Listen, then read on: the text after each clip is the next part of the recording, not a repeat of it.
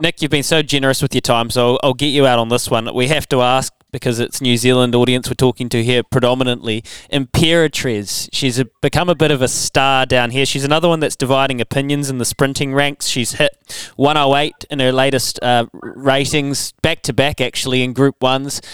Royal Ascot, if she gets the straight at Flemington in the Champions Sprint next week, Royal Ascot will become noise and we'll hear more and more of it.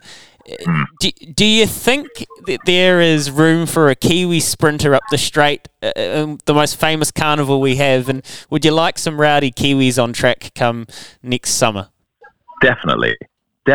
We want as many rowdy Kiwis as we can possibly get our hands on. Why shouldn't she be a player? You know, I can't claim credit for spotting this.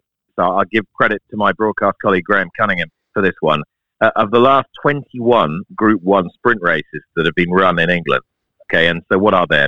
5 a year, 6 a year, something like that? Over 5 or 6 furlongs. So of the last 21 sprint races at elite level run in Great Britain, they have been won by 20 different horses.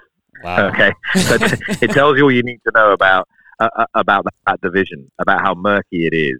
I'm not saying it's Buggin's turn, but this is a division where horses can appear out of nowhere. They can ride through the handicap ranks and suddenly become Grade 1 horses.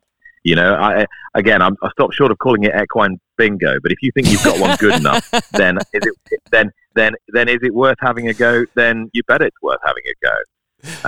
And that one horse who managed to win 2 Group 1s in Great Britain is Shaquille, a 3-year-old of this year who's been retired to start after one bad run. So, you know, he's not around either.